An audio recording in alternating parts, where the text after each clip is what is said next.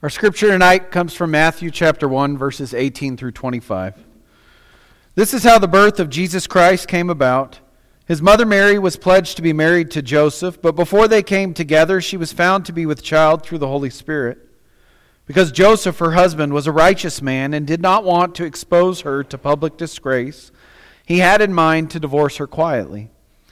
But after he had considered this, an angel of the Lord appeared to him in a dream and said, Joseph, son of David, do not be afraid to take Mary home as your wife, because what is conceived in her is from the Holy Spirit. She will give birth to a son, and you are to give him the name Jesus, because he will save his people from their sins. All this took place to fulfill what the Lord had said through the prophet. The virgin will be with child and will give birth to a son, and they will call him Emmanuel, which means God with us. When Joseph woke up, he did what the angel of the Lord had commanded him and took Mary home as his wife. But he had no union with her until she gave birth to a son, and he gave him the name Jesus.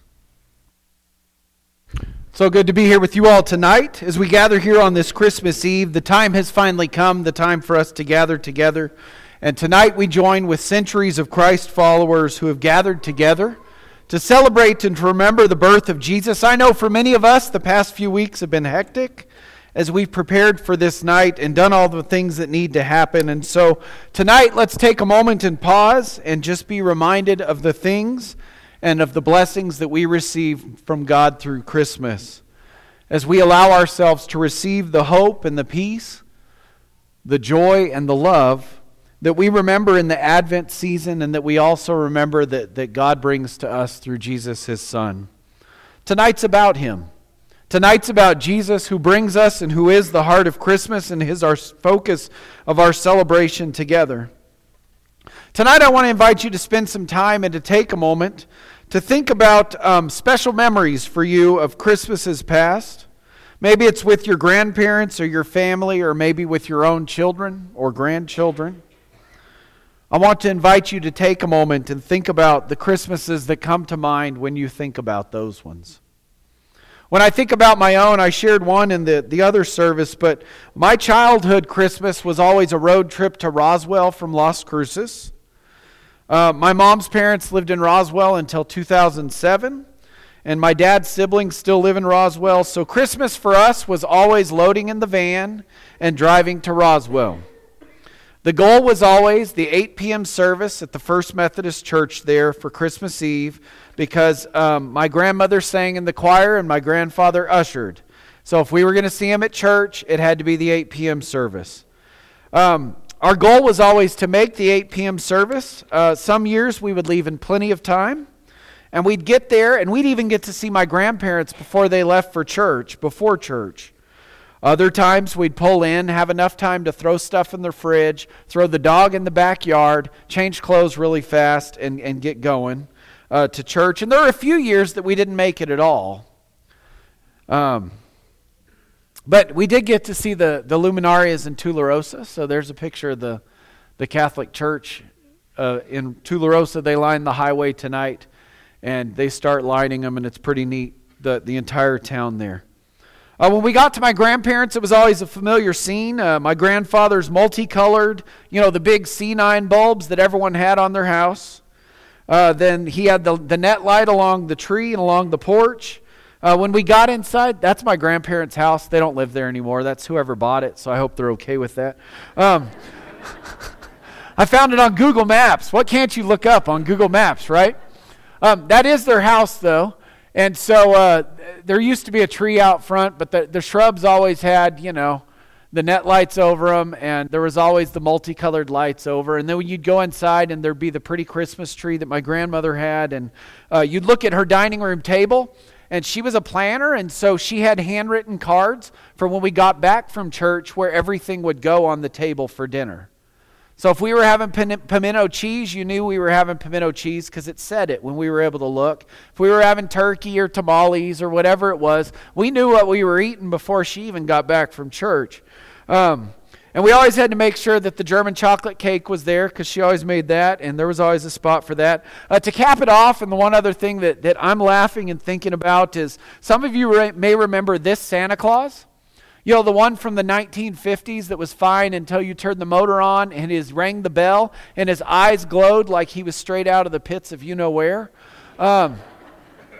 In fact, my mom still has that Santa, and I took a picture of him with the lights off a few years ago when we were home, and he popped up on my Facebook memories this last week, and I looked at it and I thought, maybe I'm not ever going to share that picture again, because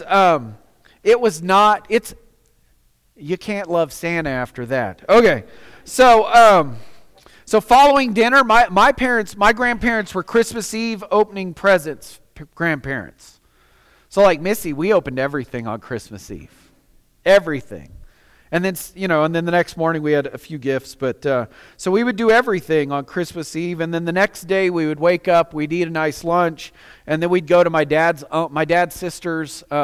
He had other family in Roswell and stuff, and that's what we do. And so when I always think of Christmas of my childhood, I think of that, because until Mindy and I got married, was I 22 when we got married? Yeah. So my first 21 Christmases were at the house in Roswell at my grandparents' church. But I hope we all have good memories of Christmas that we can think of. Maybe it's snow, maybe it's other things that happen. Maybe it's grandparents or parents that are no longer with us.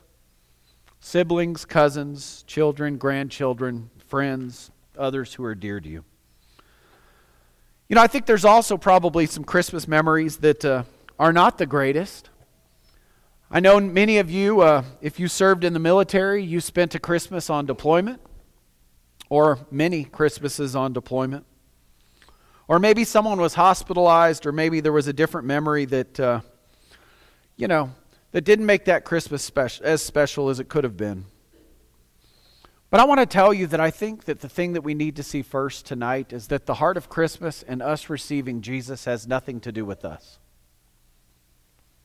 So it doesn't matter what you think about it. It doesn't matter how you felt about it. God sent His Son anyway. Because the heart of Christmas is all about God and all about Jesus Christ.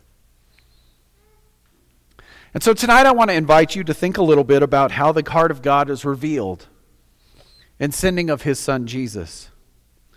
We've read a scripture tonight from Matthew's Gospel, and Matthew tells us a wonderful story of God's grace and of God's love. Matthew tells us a story that points our eyes to the fact that sending of Jesus was no accident, that God did it on purpose, meaning it was all part of God's plan. It was all part of God's original intent to come to us in the person of Jesus. We often read it in accompaniment with the Gospel of Luke. Luke tells us an important part of the story as well. Luke tells us about Mary and the visit that she received from the angel Gabriel. Gabriel comes to Mary and tells her that she will be born. She will carry a child, and it will be of the Holy Spirit. It will be the Son of God. And then Luke gives us the reference of Caesar Augustus and the census and everything else. Luke tells us of Mary and Joseph not finding the accommodations. And Luke tells us of the shepherds. But tonight, Matthew tells us the rest of the story. Because Matthew writes these words for people that I think already know the story, especially he's writing to those that are Old Testament, they're Jewish, and so he's pointing and connecting with them what is happening in the person of Jesus and what is connected to the Old Testament, whether it's the prophet Isaiah or the Psalms or anything else. Because Matthew wants to see who Jesus is. He wants us to see and to hear that Jesus is the fulfillment of God's word, the fulfillment of God's promise, the fulfillment of the Old Testament. And so we can't skip it. Because Matthew brings us this equally real struggle that we read about as Joseph has learned of Mary's pregnancy. And Joseph decides what needs to happen. Does he take Mary to be his wife? Does he break it off and quietly end their engagement? We wouldn't know of the angel's appearance to Joseph in a dream to confirm to him the words that Mary had shared with him, if not for Matthew. Because Matthew writes this, that the angel says, Joseph, son of David, do not be afraid to take Mary home as your wife? Because what is conceived in her is from the Holy Spirit.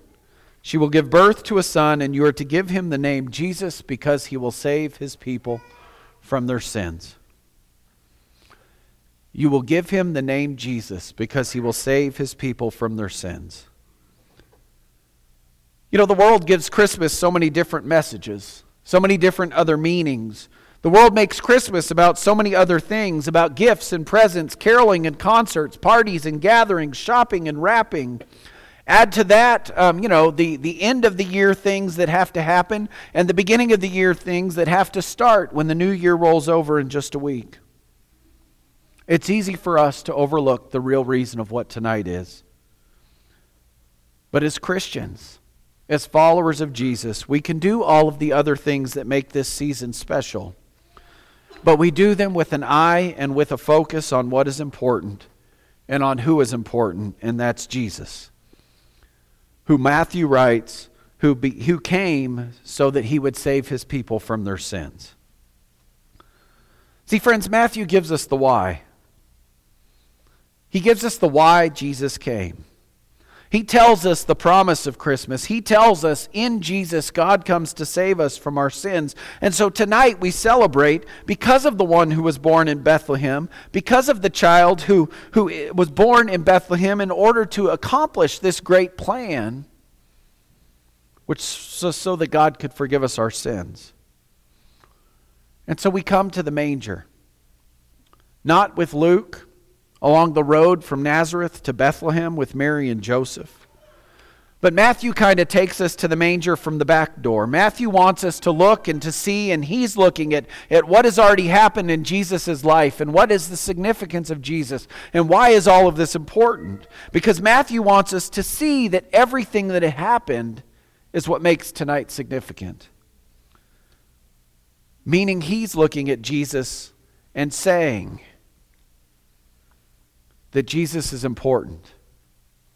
That without Jerusalem, without the tomb, without the cross, without the Garden of Gethsemane, the upper room, without the man who went to each of these places, who faced betrayal and trial and crucifixion and death and resurrection, without Jesus coming to save his people from his sins, tonight wouldn't mean anything. Because tonight is important. Because Jesus is the Word made flesh, the incarnation, God who comes to walk among us, Jesus who is both fully divine and fully human, Jesus who took it upon himself to receive the weight of all the sin of the world, so that he became the payment for our sins. Friends, that's the heart of Christmas. The heart of Christmas is the gift of Jesus. For it's only through Jesus that you can find hope, peace, joy, and love. It's only through Jesus that we are able to find God.